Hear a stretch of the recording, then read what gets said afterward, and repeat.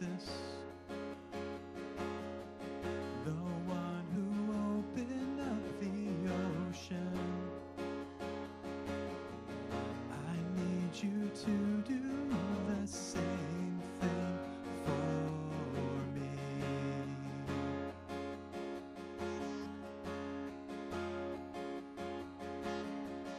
Oh God, my God, I need you. Oh God, my God, I need you now. How I need you now. Oh rock of ages, I'm standing on your faithfulness.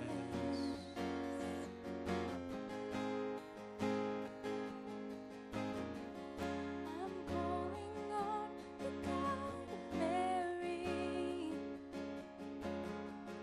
whose favor rests upon the lowly. I know it's possible. I'm calling on the God of David, who made a shepherd boy courageous. I may not face Goliath, but I've got my own giants. Oh God, my God, I need you. Oh God, my God, I need you now. How I need you now.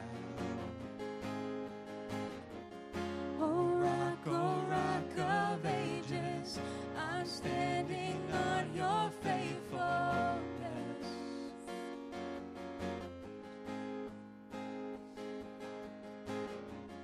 You heard your children then, you hear your children now. You are the same God. You are the same God. You answered prayers back then, and you will answer now. You are the same God. You are the same God. You were providing then, you are providing now. You are the same God. You are the same God. You moved in power then, God move in power now. You are the same God. You are the same God. You were a healer then, you are a healer now. You are the same God. You are the same God. You were a savior then. You are a savior. You are the same God. You are the same God. Oh God, my God, I need you. Oh God, my God, I need you now. How I need you now. Oh rock of ages, I'm standing on your faithfulness.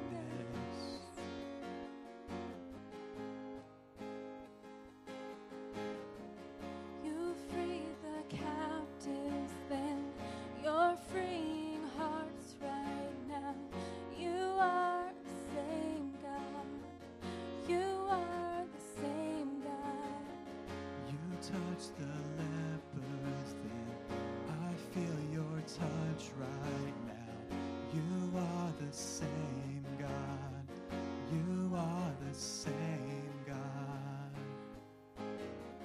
Oh God, my God, I need you. Oh God, my God, I need you now.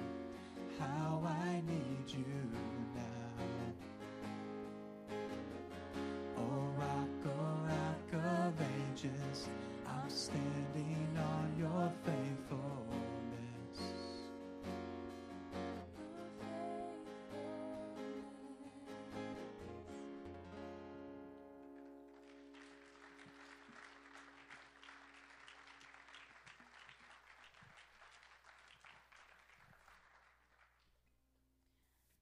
before he preaches, just want to say thank you guys. This church has meant so much to us. Sorry. Pastor's right. When we came here, I was really hurt. And God is so faithful. Oh man, God is so faithful. He is so faithful. I'll sing forever about God's faithfulness. He is amazing. And he can heal. You guys have just been wonderful.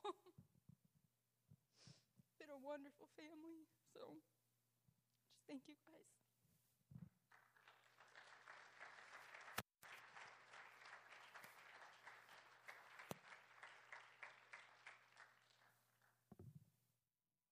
Okay. We love you guys so much. Yeah, okay. Well, let me just share a little bit about, what's going on, and we're just gonna jump in the Word. How many know God has a word for us today? He does. Amen. Again, I want to thank not only all of you guys, but I want to thank personally Pastor Gary from the pulpit. For him, all the moments, all the mentorship, the times where I didn't want coaching but needed it. He's been amazing. So keep serving him. Amen. Keep being faithful. Okay. Before we jump into the Word this morning, and we're talking about our legacy, I made a little fun list for Lydia and I, things I will miss the most of Ravenna Assembly. All right? So it's going to have some fun. We're going to have, I'm going to tell just a story or two before we jump in the Word. But number one thing I'm going to miss about Ravenna Assembly is Pastor's cooking. Yes, talking about that meatballs. Oh, sorry, Wendy, you missed out. From the men's breakfast to the Italian nights, amazing. First men's breakfast I came to, fall maybe 2017. How many of you guys like his gravy? It's just so good. I got a little too enthusiastic with it and didn't really know the level, the spice level was up here. And I was feeling it later. Let's just say that. Number two thing I'm going to miss the most is Gene Nunn's jokes. Yes. But not only him, but so many of you guys have thrown me some zingers, and I am just not expecting, especially Rick Boston and some of these other guys. We've had a lot of fun in this church. Amen. So, but Gene particularly, I'm going to miss your jokes and your little zingers. Yeah, don't encourage it, right? He's like, I got one stored up for you. All right, number 3, crazy fun moments with our teenagers. We've had a lot of fun with our youth leaders, with Gary, with Sean, with Audrey and Lydia and Michelle. We've had a lot of fun with these group of kids. 2 quick stories. Number 1, we always would go to Fun and Stuff, the amusement park over there in Macedonia. And one of the favorite things the teenagers love to do is to ride the go-karts, right? So we get in line. We've done it a couple times, and we say, all right, Pastor Joe, you're going to go over here, and that attendant kind of puts you in the certain cars. Well, I didn't know, but the car that they put me in was one of those junior-sized. So, but they're like, hey, we got to go. Let's go. Let's get it going. They're ready to go. The other kids are already strapped in. So whenever you should be done with go-karting, whenever your feet are hanging outside of it, and you can't even get the seatbelt on.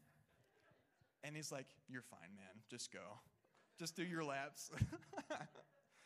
And so that was probably my last time go-karting.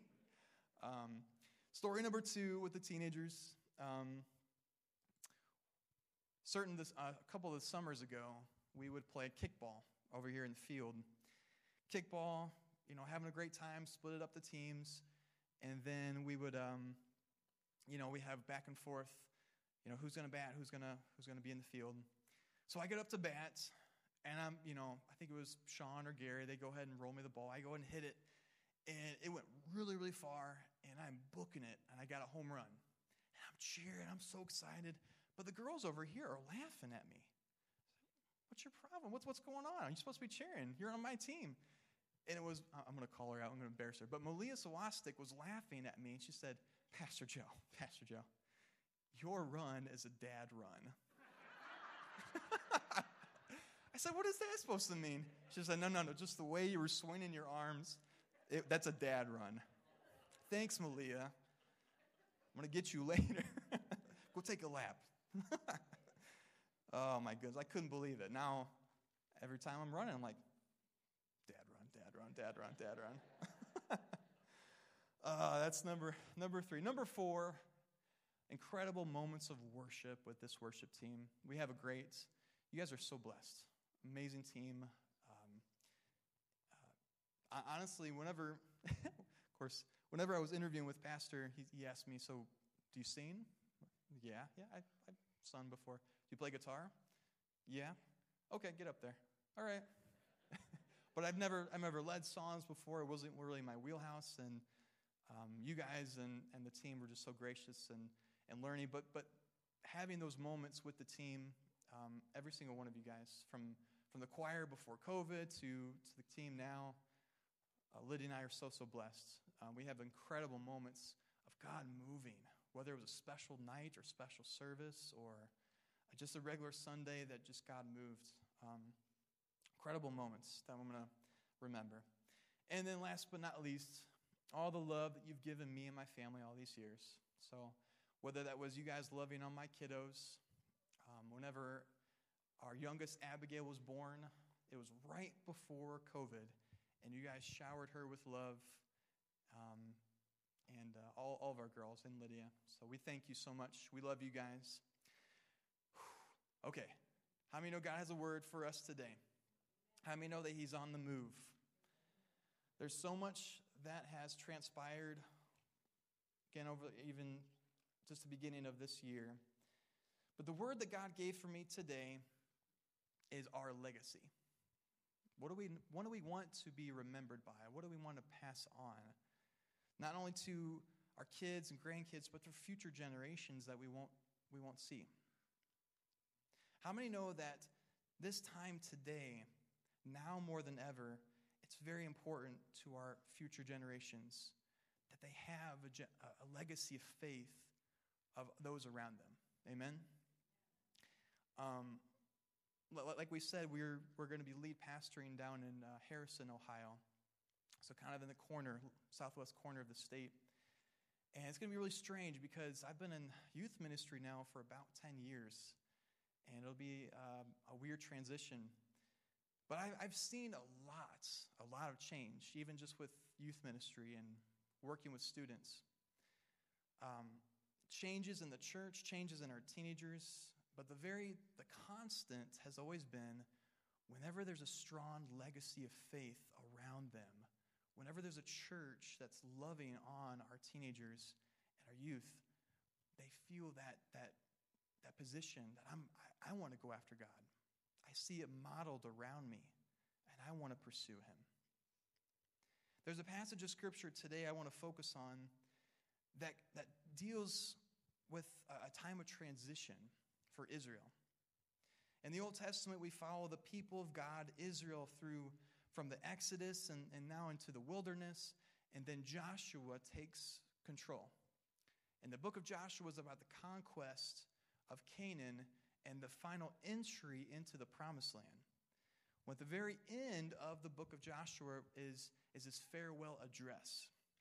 And I want to pick it up right there where the story continues and examine what the text says. So if you have your Bibles, turn with me. We're going to be in Joshua chapter 24. Joshua chapter 24. And we have a longer passage, but that's okay since everyone knows I preach kind of short. But hey, it's going to be great. A longer passage will do you good. We're going to skip around a little bit, but what we're going to be doing is looking at certain passages and talking about it from there. All right? So Joshua chapter 24, starting in verse 1. It says, "Then Joshua assembled all the tribes of Israel at Shechem. He summoned the elders, leaders, judges, and officials of Israel and they presented themselves before God. Joshua said to all the people, "This is what the Lord, the God of Israel, says.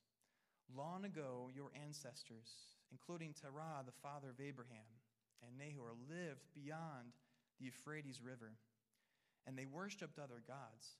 But I took your father Abraham from the land beyond the Euphrates and led him throughout Canaan, and gave him many descendants. I gave him Isaac, and to Isaac I gave Jacob and Esau. And I assigned the hill country of Seir to Esau. But Jacob and his family went down to Egypt. Then I sent Moses and Aaron, and I afflicted the Egyptians by what I did there, and I brought you out. When I brought your people out of Egypt, you came to the sea, and the Egyptians pursued them with chariots and horsemen as far as the Red Sea. But they cried to the Lord for help, and he put darkness between you and the Egyptians. He brought the sea over them and covered them. You saw with your own eyes what I did to the Egyptians. Then you lived in the wilderness for a long time." We're going to pause it right there in the scripture. The first 13 verses of this chapter, it's a recap. It's recapping all that the Lord had done for Israel. And Joshua brings them all together and recounts the history of all that God had done for them. And there's this overwhelming theme all throughout of this history of God's provision and his deliverance. Whenever there wasn't a way, he made a way. Even when the people of God were stubborn or they disobeyed, he still provided. His hand was on the people no matter what. You see, what was going to happen here is Joshua was going to renew the covenant with the people. In chapter 24, it followed a similar pattern to other ancient Near Eastern treaties, and it starts with this preamble, this introduction, and then it goes through this historical prologue. It's a recounting of the past. Then there are stipulations etched out back and forth, and a written record is agreed upon. Witnesses are named, and blessings and curses are considered. And we see this pattern with Israel and the Lord. But Joshua begins with this reminder. Don't forget, Israel, all that the Lord had done for you. Remember, certain generations didn't survive, and they weren't allowed to enter the promised land because of their disobedience. So there were some gaps in what generations knew, or at least what they believed. So we, just like Israel, how many know that we need to be reminded of God's faithfulness? All that we've been talking about today, we need to be reminded of his faithfulness. We need to have stories being told of God's goodness and his miraculous power and how he provided whenever there wasn't any other way. So church, when we talk about our legacy, how do we want to preserve the legacy God wants us to continue? What does it look like? Point number one, legacy is passed with stories of God's miracles. Legacy is passed with stories of God's miracles. And in this address, we don't just kind of skip over the stories, for Israel at least. You don't skip over the stories of the past just because you've heard them. They're not fairy tales, they're not legends. These were historical events that happened in their history. Yet so many of the Israelites, they were complacent. And they were hoarding their pagan gods. They weren't committed fully to Yahweh. Yet time and time again, Yahweh proved to be faithful, just, and their provider. So church, do you know what happens whenever we fail to remember, whenever we fail to pass on stories of God's goodness and his faithfulness? If we don't have a strong biblical foundation, what begins to happen is that we begin making assumptions of God. We don't hear the stories. We don't know what's going on, or we don't hear that God's still moving. We start to doubt. We start to have a hard time. People doubt his provision, his faithfulness, and his will. Yet whenever the stories and testimonies are shared, faith rises, because that's who our God is. Amen? We remember who he is and that he hasn't changed. So church, he hasn't changed, but has our view of him changed? We know the verse. We've quoted it all the time. Hebrews 13:8, that Jesus Christ is the same. Everyone say it with me. Yesterday, today, that's it. So we need to remember not he hasn't changed. So, well, Pastor Joe, that's how he used to work, or that's what he used to do. No. He's still on the move today. Are we working? Are we wanting to see him? Are we wanting to see his miracles today? When we talk with other generations, we need to share those stories. What has God done in your life? What has God done? What I love to do, and we've talked about this with the teenagers, is keep a journal. Keep some sort of written record of stories. You know, God, I had a prayer that I prayed about this time at this date, and then you answered it, and you see the pattern of his faithfulness. You see that this pattern, that he's been with you, that every prayer that he hears, what has God done? How has he provided? Has he answered prayers? How many of you, church, you go to the grocery store and you have a long list? You have a written list of what you need to get. How many of you guys do that? Okay, how many of the others, you guys just wing it? You just kind of wing it. You just kind of go through the aisles, sort of, yeah. What happens, though, whenever you don't have that list, or you're just kind of winging it? You spend more. You're going to forget some things, right? You're going to buy the wrong ingredients. Could be that. How many of you guys have, I've seen this a couple weeks ago over at Giant Eagle. There's always this guy, and he's got a cart full of groceries, and he's on the phone. Hey, honey, what was that again that you needed? And sometimes they're even FaceTiming. They're kind of checking the ingredients, and they're looking around and around. No, not that one, this one. And you're over here, and you're like, I'm going to go to the next aisle. I'll come back. I need to get over there, and he's having a hard time. But we forget, right? Whenever we're not reminded, or we don't have a written record, we forget things. Or we start to purchase the wrong things.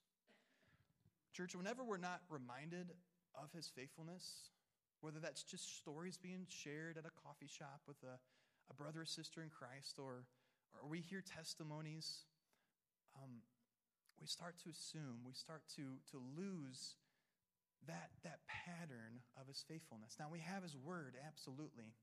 His word gives us that it's living and active, that he's not just some God over here that we put over on the shelf, but that he's active and moving. But share stories. Preserve the legacy of your faith by passing those stories.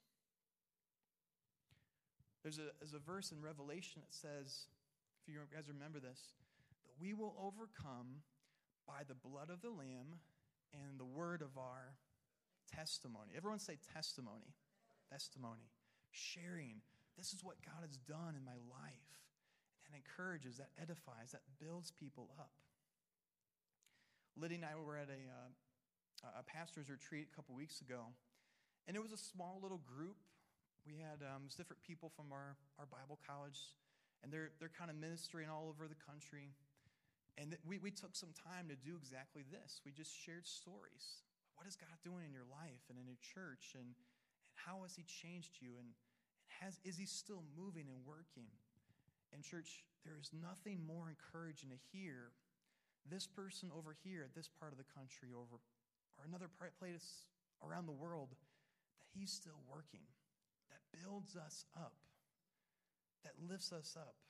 He is still on the move. So we go back to the text and we say, well, okay, Joshua, we know that he did all of that back then, but what about right now? And you gotta kind of think, you gotta put yourself right there in the audience. You're hearing Joshua speak. Now, Joshua at this point, church, he's 110 years old, and he's giving this farewell address. He recounts all this history, and then he musters up all this energy for this one last challenge.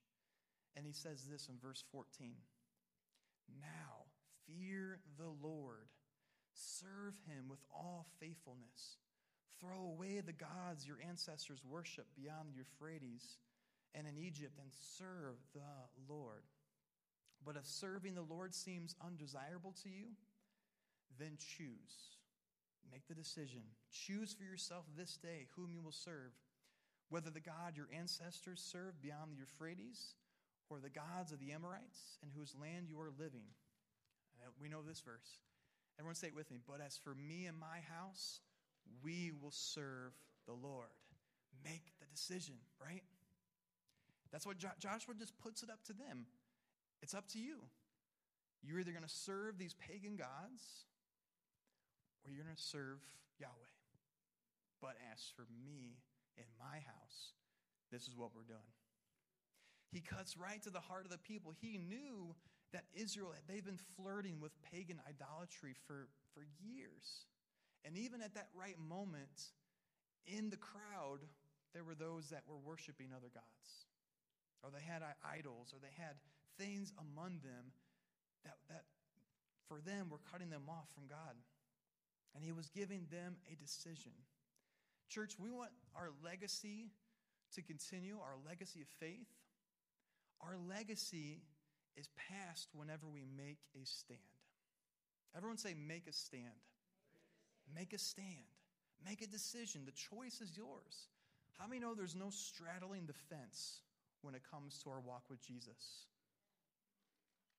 And we're not going to get into this, but just the picture just keeps coming back to me where Jesus talks in Revelation to the church of Laodicea. I wish you're either cold or hot, not lukewarm. But Joshua's saying, hey, it's time to stop the indecisiveness. Make a decision. He made the decision with Caleb years prior as the two faithful spies that said, no, we need to go. And the other ones convinced all of Israel to disobey God.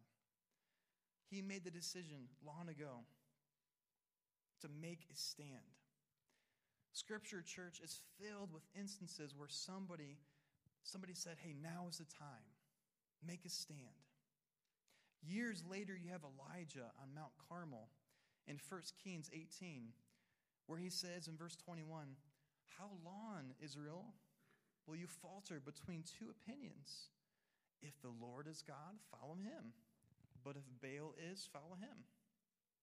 The RSV version, I love what it says here. It says, how long will you go limping between two opinions? How many know, church, now more than ever is a time to make a stand for God?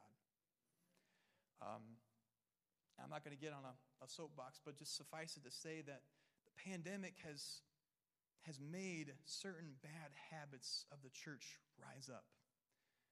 But now we got to say, you know what? As for me and my house, whatever else people are doing, okay. As for me and my house, we're going to serve the Lord. We're going to make a stand. Making a stand will go against the grain, unfortunately, even again among believers. Let me encourage you, church. I'm not talking necessarily about salvation. What I am talking about is I'm daily convicted that now is the time. It's Joe, it's now. Make a stand for me. Will we give up our lives for him, or is our lives more about being comfortable and kind of maintaining the status quo? Or is our life truly to what Jesus says, to deny ourselves, pick up our cross, and follow after him? Let me ask it kind of a different way. How many know that actually sitting on the fence, figuratively, sitting on the fence is pretty dangerous? Whenever you don't make a decision, you guys have seen this all the time. How many of you've been out driving, and you're driving, and there's someone that's a really hesitant driver that's around you? Like you start to pull out into an intersection, someone starts to commit, and then they stop, and then they go forward. Seems like there's more accidents that way. How many of you guys are one of those hesitant drivers? No. It's like, just make a decision. Are you going to turn? Are you not? Get out of the fast lane. Make a decision. So many of us, we get in that spot. Well, I'm not sure. I just don't know. And this is me, church, because I want to analyze. How's it going to be? What's the scenario? How's it going to play out? How many know we don't always know what's going to happen? We don't know the future. But make a decision for God. Make a stand. As for me and my house, we will serve the Lord. Whether it's popular or not, whether it's politically correct or not, I'm going to serve the Lord. No matter what, make a stand. Next, our legacy is passed in how we walk, our walk with the Lord, our relationship with Him. Let's continue with the passage here. We're talking about retelling stories and testimonies of God's power. We take a stand, and now we're talking about our walk with Him. Look what Joshua and the people, look at their banter back and forth. Joshua chapter 24, verse 16. It says, "Then the people answered, 'Far be it from us to forsake the Lord to serve other gods.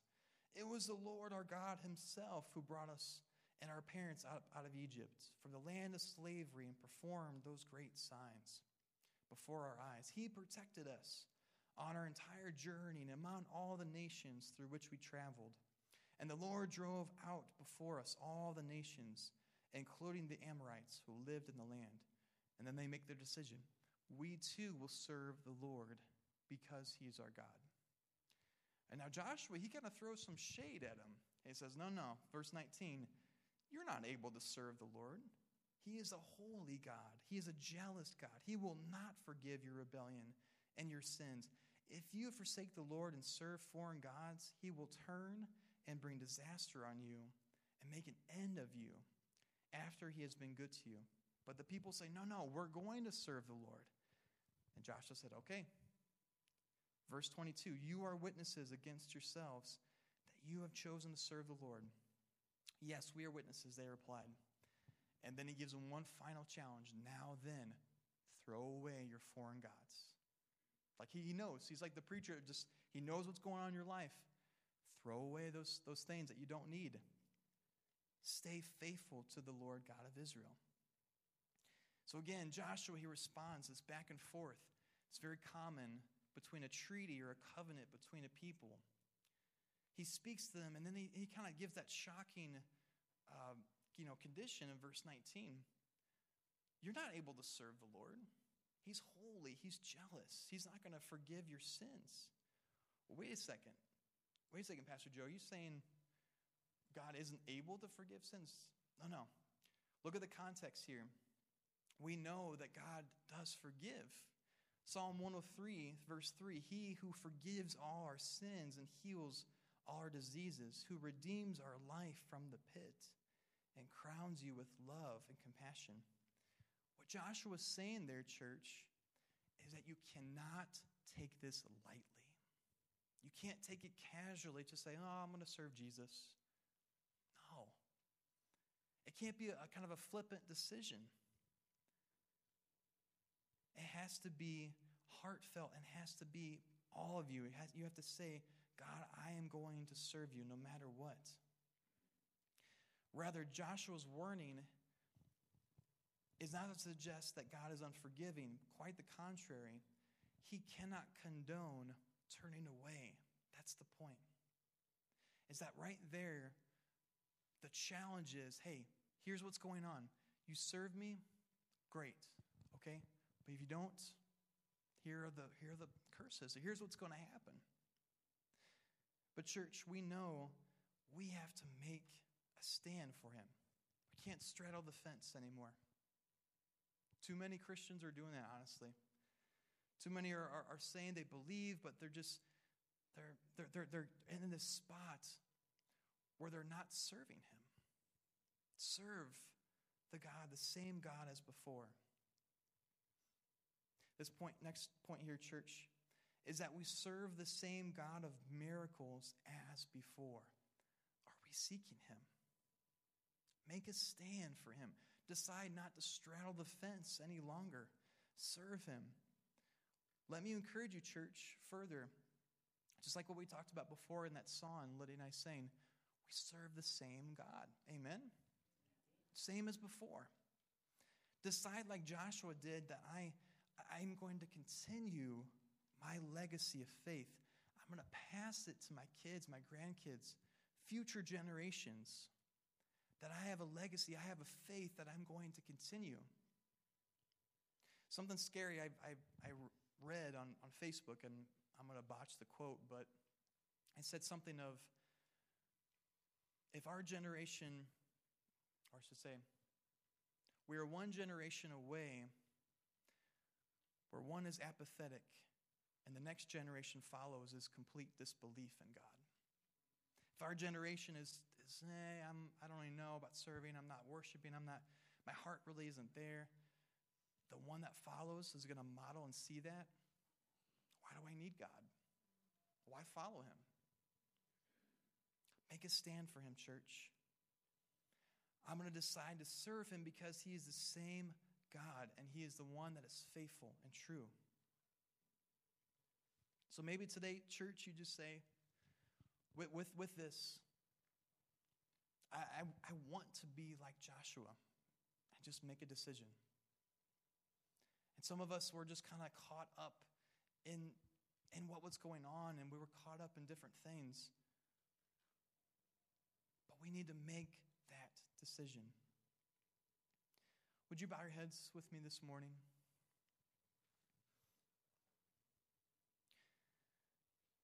Maybe today you say, Pastor Joe, I've never made that decision. I need to say, I've never said yes even to Jesus.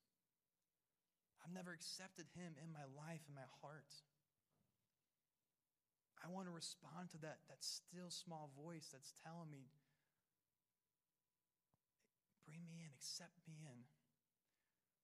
Or Romans 9, verse 9 says, for if I confess with my mouth that Jesus is Lord and believe in my heart that he rose from the dead, then I will be saved. It's the action. It's saying, God, I'm saying yes to you. Come into my life. Forgive me. For when we do, if we confess our sins, Jesus is faithful and just to forgive us and then to cleanse us from all of our unrighteousness, to make us a new person, make us a new creation for him.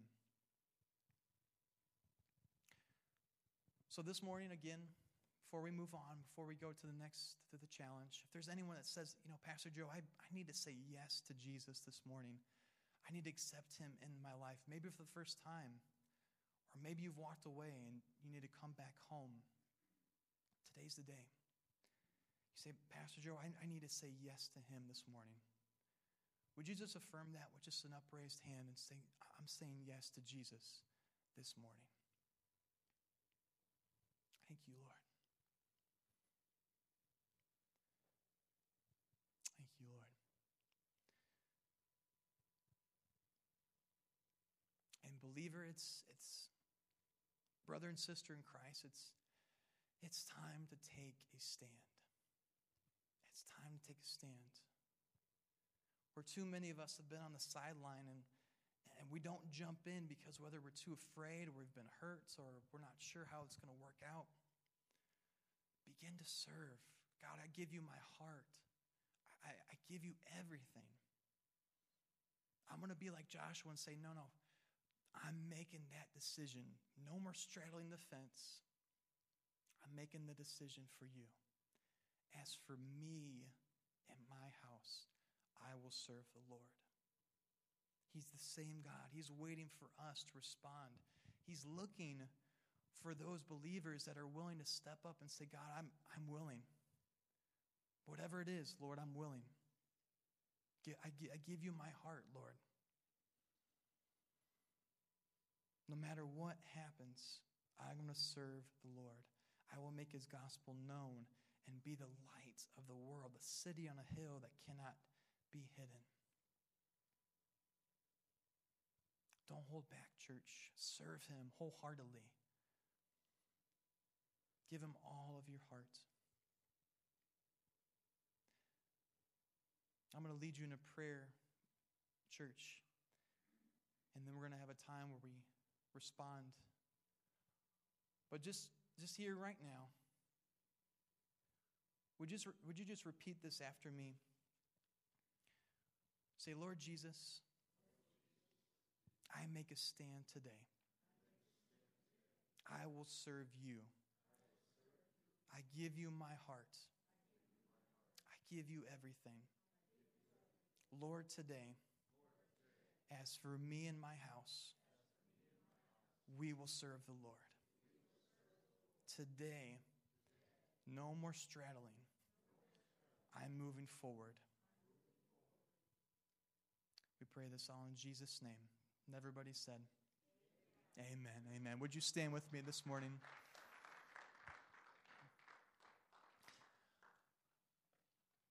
How many of you guys are ready for that stand? Making that stand for him, that legacy of faith. Amen, amen, Pastor. Vince, you could back us up with some.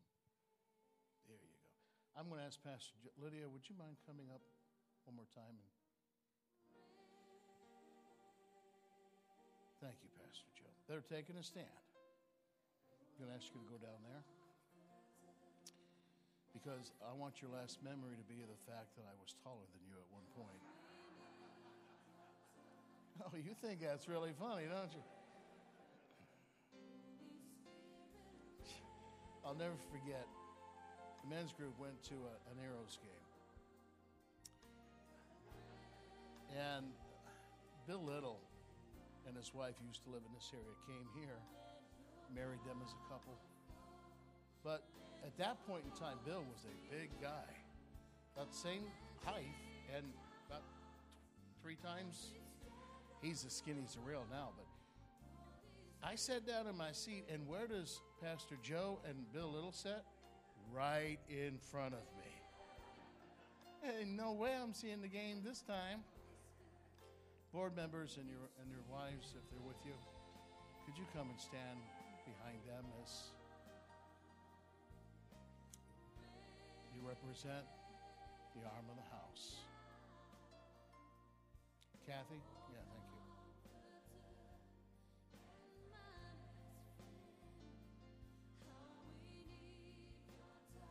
Hey. No. You keep doing that, he'll end up staying, and then we're stuck.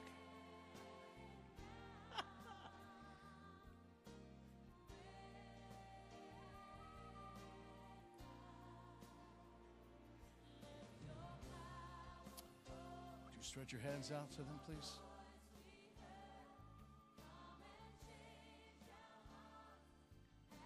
Lord, we bless them.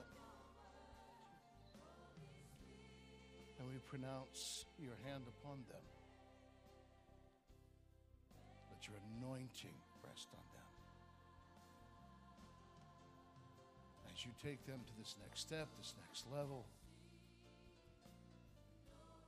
I pray strength, be his teacher. Be his teacher. Wisdom, insight, and understanding. May he continue to grow in rest, and may he continue to grow as your servant, as your shepherd, as your pastor. Lord, just raise Lydia up to another level too. Let her never ever feel like she's been, kind of left behind or taken second step. She is the hugest thing in this ministry. And I pray that you will surround her, love on her, and become through her. Lord, we as your house, your community here, we do send them out, ordained of God, to the glory and praise of the Father, the Son, and the Holy Spirit, for the furthering of your kingdom.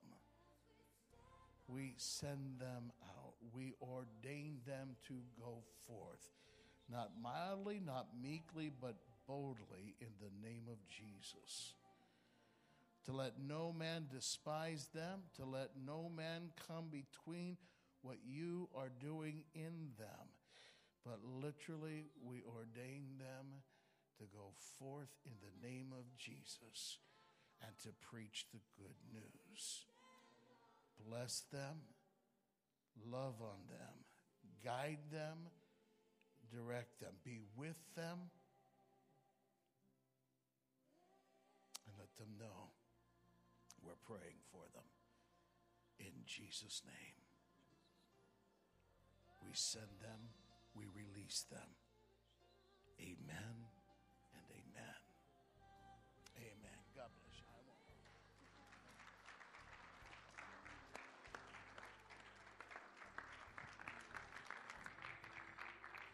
Jesus, the one who opened up the ocean. I need you to do the same thing for me.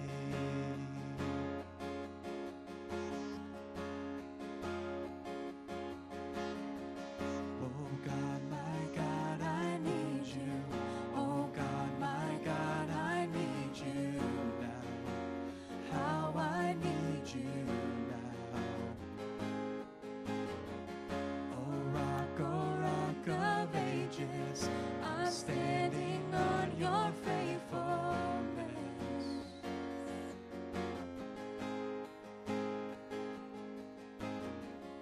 I'm calling on the God of Mary,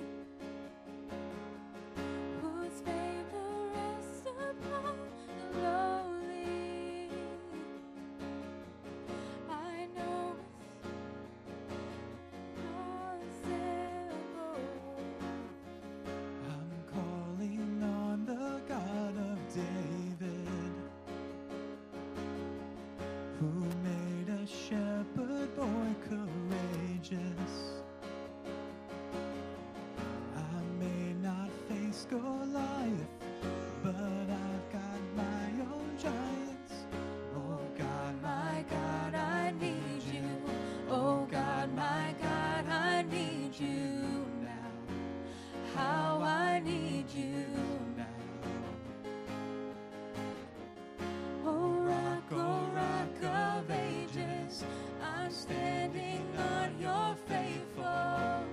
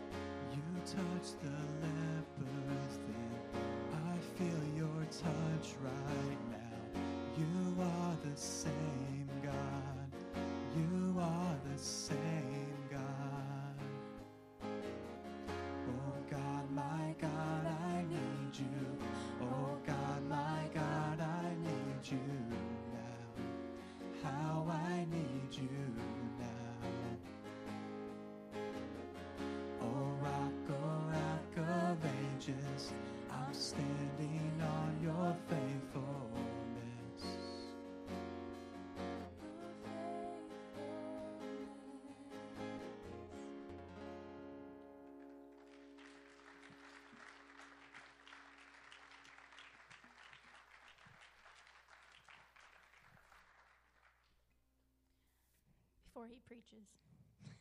Just want to say thank you guys. This church has meant so much to us. Sorry. Pastor's right. When we came here, I was really hurt. And God is so faithful. Oh man, God is so faithful. He is so faithful. I'll sing forever about God's faithfulness. He is amazing. And he can heal. You guys have just been wonderful. Been a wonderful family. So just thank you guys.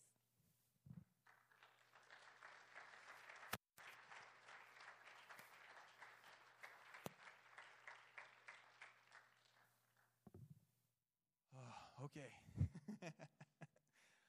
We love you guys so much. Yeah, okay. Well, let me just share a little bit about, what's going on, and we're just gonna jump in the Word. How many know God has a word for us today? He does. Amen. Again, I want to thank not only all of you guys, but I want to thank personally Pastor Gary from the pulpit for him. All the moments, all the mentorship, the times where I didn't want coaching but needed it. He's been amazing. So keep serving him. Amen. Keep being faithful. Okay. Before we jump into the Word this morning, and we're talking about our legacy, I made a little fun list for Lydia and I, things I will miss the most of Ravenna Assembly. All right? So it's going to have some fun. We're going to have, I'm going to tell just a story or two before we jump in the Word. But number one thing I'm going to miss about Ravenna Assembly is Pastor's cooking. Yes, talking about that meatballs. Oh, sorry, Wendy, you missed out. From the men's breakfast to the Italian nights, amazing. First men's breakfast I came to, fall maybe 2017. How many of you guys like his gravy? It's just so good. I got a little too enthusiastic with it and didn't really know the level, the spice level was up here. And I was feeling it later. Let's just say that. Number two thing I'm going to miss the most is Gene Nunn's jokes. Yes. But not only him, but so many of you guys have thrown me some zingers, and I am just not expecting, especially Rick Boston and some of these other guys. We've had a lot of fun in this church. Amen? So, but Gene particularly, I'm going to miss your jokes and your little zingers. Yeah, don't encourage it, right? He's like, I got one stored up for you. All right, number 3, crazy fun moments with our teenagers. We've had a lot of fun with our youth leaders, with Gary, with Sean, with Audrey and Lydia and Michelle. We've had a lot of fun with these group of kids. 2 quick stories. Number 1, we always would go to Fun and Stuff, the amusement park over there in Macedonia. And one of the favorite things that teenagers love to do is to ride the go-karts, right? So we get in line. We've done it a couple times, and we say, all right, Pastor Joe, you're going to go over here, and that attendant kind of puts you into certain cars. Well, I didn't know, but the car that they put me in was one of those junior-sized. So, but they're like, hey, we got to go. Let's go. Let's get it going. They're ready to go. The other kids are already strapped in. So whenever you should be done with go-karting, whenever your feet are hanging outside of it, and you can't even get the seatbelt on. And he's like, you're fine, man. Just go. Just do your laps. And so that was probably my last time go-karting. Story number 2 with the teenagers. A couple of summers ago, we would play kickball over here in the field. Kickball, having a great time, split it up the teams, and then we would, we have back and forth, who's going to bat, who's going to be in the field. So I get up to bat, and I think it was Sean or Gary. They go ahead and roll me the ball. I go ahead and hit it, and it went really, really far, and I'm booking it, and I got a home run. And I'm cheering. I'm so excited. But the girls over here are laughing at me. What's your problem? What's going on? You're supposed to be cheering. You're on my team. And it was, I'm going to call her out. I'm going to embarrass her. But Malia Sawastik was laughing at me, and she said, Pastor Joe, your run is a dad run.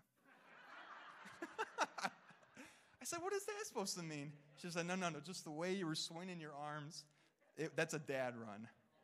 Thanks, Malia. I'm going to get you later. Go take a lap. Oh, my goodness. I couldn't believe it. Now, every time I'm running, I'm like, dad run. That's number 3. Number 4, incredible moments of worship with this worship team. You guys are so blessed. Amazing team. Honestly, whenever I was interviewing with Pastor, he asked me, so do you sing? Yeah, I've sung before. Do you play guitar? Yeah. Okay, get up there. All right. But I've never led songs before. It wasn't really my wheelhouse, and you guys and the team were just so gracious and learning. But having those moments with the team, every single one of you guys, from the choir before COVID to the team now, Lydia and I are so blessed. We have incredible moments of God moving, whether it was a special night or special service or just a regular Sunday that just God moved. Incredible moments that I'm going to remember. And then last but not least, all the love that you've given me and my family all these years. So whether that was you guys loving on my kiddos, whenever our youngest Abigail was born, it was right before COVID, and you guys showered her with love, and all of our girls and Lydia. So we thank you so much. We love you guys. Okay, how many know God has a word for us today? How many know that he's on the move? There's so much that has transpired, again, over even just the beginning of this year. But the word that God gave for me today is our legacy. What do we want to be remembered by? What do we want to pass on? Not only to our kids and grandkids, but to future generations that we won't see. How many know that this time today, now more than ever, it's very important to our future generations that they have a legacy of faith of those around them. Amen? Like we said, we're going to be lead pastoring down in Harrison, Ohio. So kind of in the southwest corner of the state. And it's going to be really strange because I've been in youth ministry now for about 10 years. And it'll be a weird transition. But I've seen a lot of change, even just with youth ministry and working with students. Changes in the church, changes in our teenagers, but the constant has always been whenever there's a strong legacy of faith around them, whenever there's a church that's loving on our teenagers and our youth, they feel that position that I want to go after God. I see it modeled around me, and I want to pursue him. There's a passage of Scripture today I want to focus on that deals with a time of transition for Israel. In the Old Testament, we follow the people of God, Israel, from the Exodus and now into the wilderness, and then Joshua takes control. And the book of Joshua is about the conquest of Canaan and the final entry into the Promised Land. Well, at the very end of the book of Joshua is his farewell address. And I want to pick it up right there where the story continues and examine what the text says. So if you have your Bibles, turn with me. We're going to be in Joshua chapter 24. Joshua chapter 24. And we have a longer passage, but that's okay since everyone knows I preach kind of short. But hey, it's going to be great. A longer passage will do you good. We're going to skip around a little bit, but what we're going to be doing is looking at certain passages and talking about it from there. All right? So Joshua chapter 24, starting in verse 1. It says, Then Joshua assembled all the tribes of Israel at Shechem. He summoned the elders, leaders, judges, and officials of Israel and they presented themselves before God. Joshua said to all the people, "This is what the Lord, the God of Israel, says. Long ago, your ancestors, including Terah, the father of Abraham, and Nahor, lived beyond the Euphrates River, and they worshipped other gods. But I took your father Abraham from the land beyond the Euphrates and led him throughout Canaan, and gave him many descendants. I gave him Isaac, and to Isaac I gave Jacob and Esau. And I assigned the hill country of Seir to Esau. But Jacob and his family went down to Egypt. Then I sent Moses and Aaron, and I afflicted the Egyptians by what I did there, and I brought you out. When I brought your people out of Egypt, you came to the sea, and the Egyptians pursued them with chariots and horsemen as far as the Red Sea. But they cried to the Lord for help, and he put darkness between you and the Egyptians. He brought the sea over them and covered them. You saw with your own eyes what I did to the Egyptians. Then you lived in the wilderness for a long time." We're going to pause it right there in the scripture. The first 13 verses of this chapter, it's a recap. It's recapping all that the Lord had done for Israel. And Joshua brings them all together and recounts the history of all that God had done for them. And there's this overwhelming theme all throughout of this history of God's provision and his deliverance. Whenever there wasn't a way, he made a way. Even when the people of God were stubborn or they disobeyed, he still provided. His hand was on the people no matter what. You see, what was going to happen here is Joshua was going to renew the covenant with the people. In chapter 24, it followed a similar pattern to other ancient Near Eastern treaties, and it starts with this preamble, this introduction, and then it goes through this historical prologue. It's a recounting of the past. Then there are stipulations etched out back and forth, and a written record is agreed upon. Witnesses are named, and blessings and curses are considered. And we see this pattern with Israel and the Lord. But Joshua begins with this reminder. Don't forget, Israel, all that the Lord had done for you. Remember, certain generations didn't survive, and they weren't allowed to enter the promised land because of their disobedience. So there were some gaps in what generations knew, or at least what they believed. So we, just like Israel, how many know that we need to be reminded of God's faithfulness? All that we've been talking about today, we need to be reminded of his faithfulness. We need to have stories being told of God's goodness and his miraculous power and how he provided whenever there wasn't any other way. So church, when we talk about our legacy, how do we want to preserve the legacy God wants us to continue? What does it look like? Point number one, legacy is passed with stories of God's miracles. Legacy is passed with stories of God's miracles. And in this address, we don't just kind of skip over the stories, for Israel at least. You don't skip over the stories of the past just because you've heard them. They're not fairy tales, they're not legends. These were historical events that happened in their history. Yet so many of the Israelites, they were complacent. And they were hoarding their pagan gods. They weren't committed fully to Yahweh. Yet time and time again, Yahweh proved to be faithful, just, and their provider. So church, do you know what happens whenever we fail to remember, whenever we fail to pass on stories of God's goodness and his faithfulness? If we don't have a strong biblical foundation, what begins to happen is that we begin making assumptions of God. We don't hear the stories. We don't know what's going on, or we don't hear that God's still moving. We start to doubt. We start to have a hard time.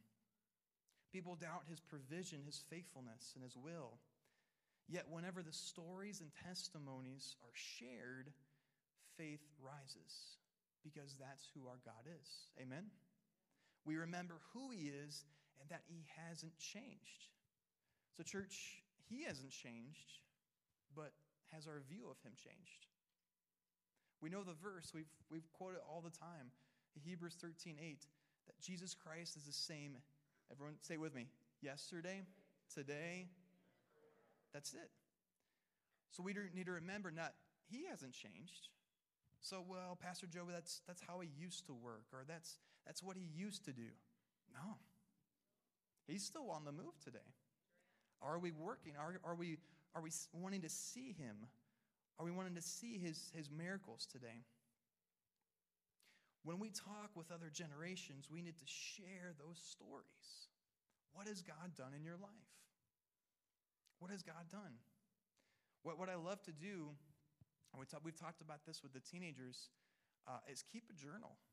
Keep some sort of written record of stories. You know, God, I had a prayer that I prayed about this time at this date, and then you answered it, and you see the pattern of his faithfulness. You see that this pattern, that he's been with you, that every prayer that he hears, what has God done? How has he provided? Has he answered prayers? How many of you, church, you go to the grocery store and you have a long list? You have a written list of what you need to get. How many of you guys do that? Okay, how many of the others, you guys just wing it? You just kind of wing it. You just kind of go through the aisles, sort of, yeah. What happens, though, whenever you don't have that list, or you're just kind of winging it? You spend more. You're going to forget some things, right? You're going to buy the wrong ingredients. Could be that. How many of you guys I've seen this a couple weeks ago over at Giant Eagle. There's always this guy, and he's got a cart full of groceries, and he's on the phone.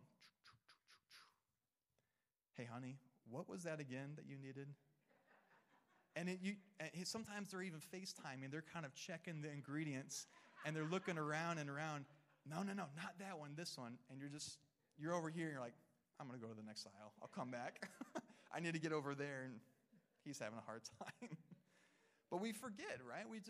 Whenever we're not reminded, or we don't have a written record, we forget things. Or we start to purchase the wrong things.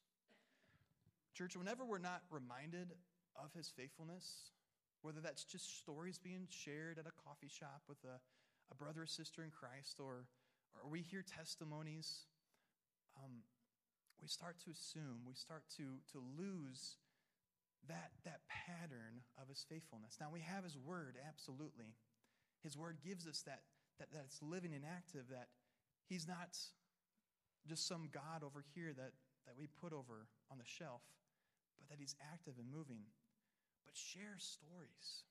Preserve the legacy of your faith by passing those stories.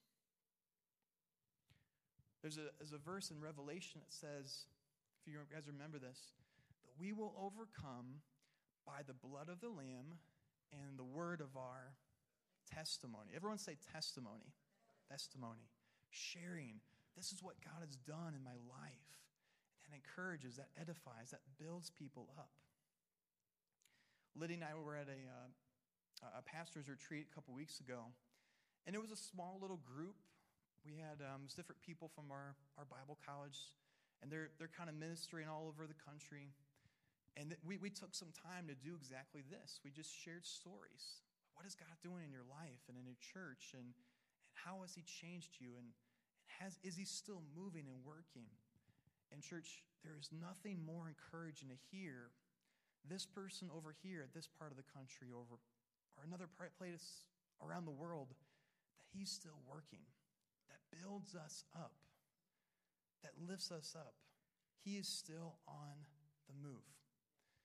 So we go back to the text and we say, well, okay, Joshua, we know that he did all of that back then, but what about right now? And you gotta kind of think, you gotta put yourself right there in the audience. You're hearing Joshua speak. Now, Joshua at this point, church, he's 110 years old, and he's giving this farewell address. He recounts all this history, and then he musters up all this energy for this one last challenge. And he says this in verse 14. Now, fear the Lord, Serve him with all faithfulness. Throw away the gods your ancestors worshiped beyond the Euphrates and in Egypt, and serve the Lord. But if serving the Lord seems undesirable to you, then choose. Make the decision. Choose for yourself this day whom you will serve, whether the God your ancestors served beyond the Euphrates or the gods of the Amorites in whose land you are living. We know this verse. Everyone say it with me. But as for me and my house, we will serve the Lord. Make the decision, right? That's what Joshua just puts it up to them. It's up to you. You're either going to serve these pagan gods or you're going to serve Yahweh.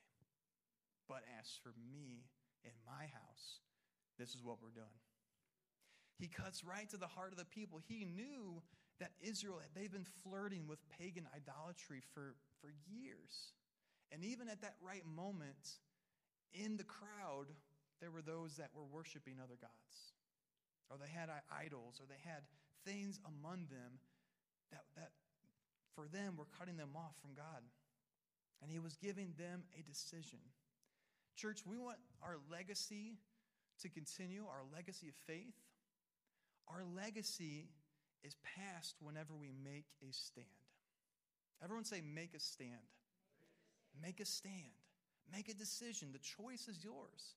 How many know there's no straddling the fence when it comes to our walk with Jesus? And we're not going to get into this, but just the picture just keeps coming back to me where Jesus talks in Revelation to the church of Laodicea. I wish you're either cold or hot, not lukewarm. But Joshua's saying, hey, it's time to stop the indecisiveness. Make a decision. He made the decision with Caleb years prior as the two faithful spies that said, no, we need to go. And the other ones convinced all of Israel to disobey God. He made the decision long ago to make a stand. Scripture, church, is filled with instances where somebody said, hey, now is the time. Make a stand. Years later, you have Elijah on Mount Carmel in 1 Kings 18, where he says in verse 21, how long, Israel, will you falter between two opinions? If the Lord is God, follow him. But if Baal is, follow him.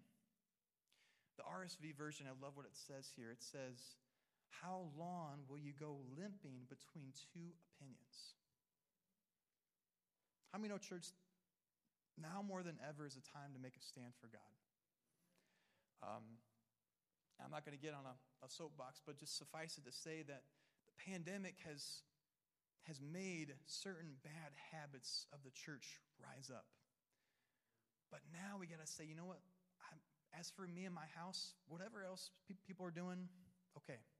As for me and my house, we're going to serve the Lord. We're going to make a stand. Making a stand will go against the grain, unfortunately, even again among believers. Let me encourage you, church. I'm not talking necessarily about salvation. What I am talking about is I'm daily convicted that now is the time. It's Joe, it's now. Make a stand for me. Will we give up our lives for him, or is our lives more about being comfortable and kind of maintaining the status quo? Or is our life truly to what Jesus says, to deny ourselves, pick up our cross, and follow after him? Let me ask it kind of a different way. How many know that actually sitting on the fence, figuratively, sitting on the fence is pretty dangerous? Whenever you don't make a decision, you guys have seen this all the time. How many of you've been out driving, and you're driving and there's someone that's a really hesitant driver that's around you? Like you start to pull out into intersections, someone starts to commit, and then they stop, and then they go forward. Seems like there's more accidents that way. How many of you guys are one of those hesitant drivers? No. It's like, just make a decision. Are you going to turn? Are you not? Get out of the fast lane. Make a decision. So many of us, we get in that spot, well, I'm not sure, I just don't know. And this is me, church, because I want to analyze. How's it going to be? What's the scenario? How's it going to play out? How many know we don't always know what's going to happen? We don't know the future. But make a decision for God. Make a stand. As for me and my house, we will serve the Lord. Whether it's popular or not, whether it's politically correct or not, I'm going to serve the Lord. No matter what, make a stand. Next, our legacy is passed in how we walk, our walk with the Lord, our relationship with Him. Let's continue with the passage here. We're talking about retelling stories and testimonies of God's power. We take a stand, and now we're talking about our walk with Him. Look what Joshua and the people, look at their banter back and forth. Joshua chapter 24, verse 16. It says, "Then the people answered, 'Far be it from us to forsake the Lord to serve other gods. It was the Lord our God Himself who brought us and our parents out of Egypt, from the land of slavery, and performed those great signs before our eyes. He protected us on our entire journey and among all the nations through which we traveled. And the Lord drove out before us all the nations, including the Amorites who lived in the land.'" And then they make their decision. "We too will serve the Lord because He is our God." And now Joshua, he kind of throws some shade at him. He says, no, verse 19, "You're not able to serve the Lord. He is a holy God. He is a jealous God. He will not forgive your rebellion and your sins. If you forsake the Lord and serve foreign gods, He will turn and bring disaster on you and make an end of you after He has been good to you." But the people say, no, we're going to serve the Lord. And Joshua said, "Okay." Verse 22, "You are witnesses against yourselves that you have chosen to serve the Lord." "Yes, we are witnesses," they replied. And then he gives them one final challenge. "Now then, throw away your foreign gods." Like he knows. He's like the preacher. He knows what's going on in your life. Throw away those things that you don't need. Stay faithful to the Lord God of Israel. So again, Joshua, he responds this back and forth. It's very common between a treaty or a covenant between a people. He speaks to them, and then he kind of gives that shocking condition in verse 19. You're not able to serve the Lord. He's holy. He's jealous. He's not going to forgive your sins. Well, wait a second, Pastor Joe. Are you saying God isn't able to forgive sins? No. Look at the context here. We know that God does forgive. Psalm 103, verse 3, "He who forgives all our sins and heals all our diseases, who redeems our life from the pit and crowns you with love and compassion." What Joshua is saying there, church, is that you cannot take this lightly. You can't take it casually to say, I'm going to serve Jesus. No. It can't be a kind of a flippant decision. It has to be heartfelt. It has to be all of you. You have to say, God, I am going to serve you no matter what. Rather, Joshua's warning is not to suggest that God is unforgiving. Quite the contrary. He cannot condone turning away. That's the point. Is that right there, the challenge is, hey, here's what's going on. You serve me, great, okay? But if you don't, here are the curses. So here's what's going to happen. But church, we know we have to make a stand for Him. We can't straddle the fence anymore. Too many Christians are doing that, honestly. Too many are saying they believe, but they're in this spot where they're not serving Him. Serve the God, the same God as before. Next point here, church, is that we serve the same God of miracles as before. Are we seeking Him? Make a stand for Him. Decide not to straddle the fence any longer. Serve Him. Let me encourage you, church, further. Just like what we talked about before in that song, Lydia and I sang, we serve the same God. Amen? same as before. Decide like Joshua did that I'm going to continue my legacy of faith. I'm going to pass it to my kids, my grandkids, future generations. That I have a legacy, I have a faith that I'm going to continue. Something scary I read on Facebook, and I'm going to botch the quote, but it said something of, if our generation, or I should say, we are one generation away where one is apathetic and the next generation follows is complete disbelief in God. If our generation is I don't really know about serving, I'm not worshiping, my heart really isn't there, the one that follows is going to model and see that. Why do I need God? Why follow him? Make a stand for him, church. I'm going to decide to serve him because he is the same God and he is the one that is faithful and true. So maybe today, church, you just say, with this, I want to be like Joshua and just make a decision. And some of us were just kind of caught up in what was going on, and we were caught up in different things. But we need to make that decision. Would you bow your heads with me this morning?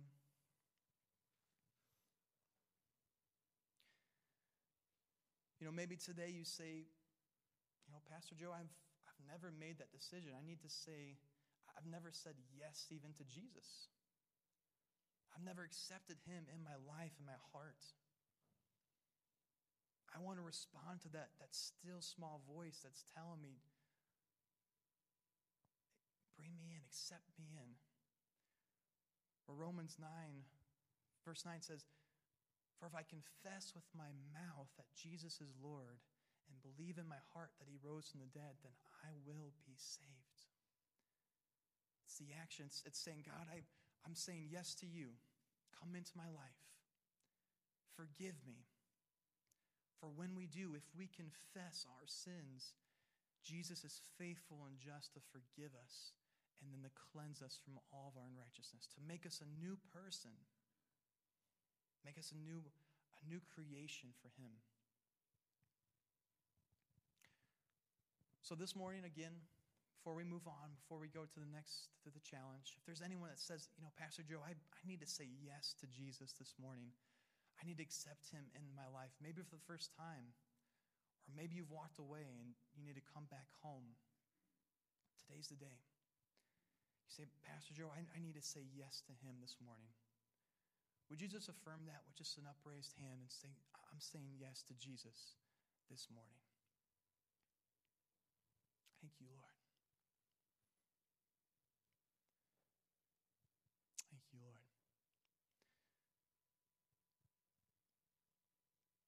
And believer, it's brother and sister in Christ, it's time to take a stand. It's time to take a stand. Where too many of us have been on the sideline and we don't jump in because whether we're too afraid or we've been hurt or we're not sure how it's going to work out. Begin to serve. God, I give you my heart. I give you everything. I'm going to be like Joshua and say, no, I'm making that decision. No more straddling the fence. I'm making the decision for you. As for me and my house, I will serve the Lord. He's the same God. He's waiting for us to respond. He's looking for those believers that are willing to step up and say, God, I'm willing. Whatever it is, Lord, I'm willing. I give you my heart, Lord. No matter what happens, I'm going to serve the Lord. I will make his gospel known and be the light of the world, the city on a hill that cannot be hidden. Don't hold back, church. Serve him wholeheartedly. Give him all of your heart. I'm going to lead you in a prayer, church, and then we're going to have a time where we respond. But just here right now, would you just repeat this after me? Say, Lord Jesus, I make a stand today. I will serve you. I give you my heart. I give you everything. Lord, today, as for me and my house, we will serve the Lord. Today, no more straddling. I'm moving forward. We pray this all in Jesus' name. And everybody said, amen, amen. Would you stand with me this morning?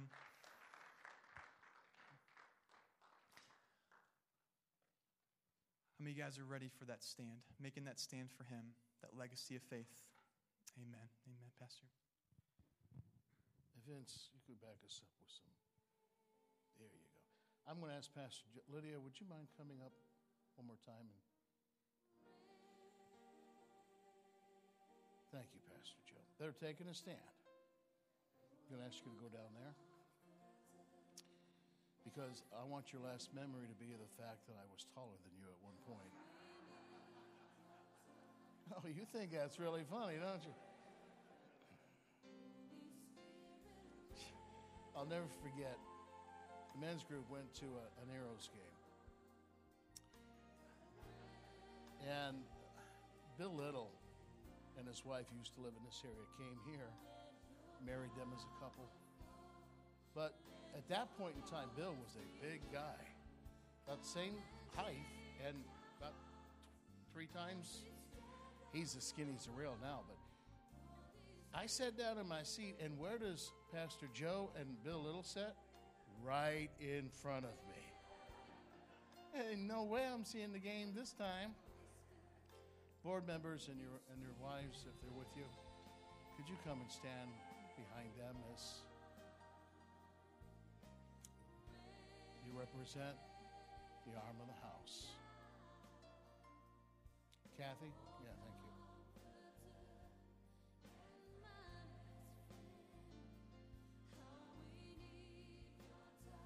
thank you. Hey. No. You keep doing that, he'll end up staying, and then we're stuck.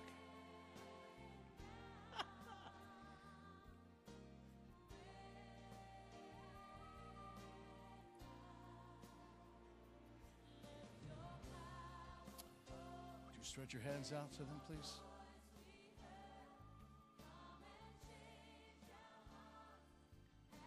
Lord, we bless them. And we pronounce your hand upon them. Let your anointing rest on them. As you take them to this next step, this next level,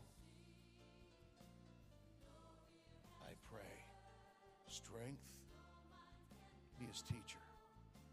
Be his teacher. Wisdom, insight, and understanding. May he continue to grow in rest, and may he continue to grow as your servant, as your shepherd, as your pastor. Lord, just raise Lydia up to another level too. Let her never ever feel like she's been, kind of left behind or taken second step. She is the hugest thing in this ministry. And I pray that you will surround her, love on her, and become through her. Lord, we as your house, your community here, we do send them out, ordained of God, to the glory and praise of the Father, the Son, and the Holy Spirit, for the furthering of your kingdom. We send them out. We ordain them to go forth, not mildly, not meekly, but boldly in the name of Jesus. To let no man despise them, to let no man come between what you are doing in them. But literally, we ordain them to go forth in the name of Jesus and to preach the good news. Bless them, love on them, guide them, direct them, be with them, and let them know we're praying for them. In Jesus' name, we send them, we release them. Amen.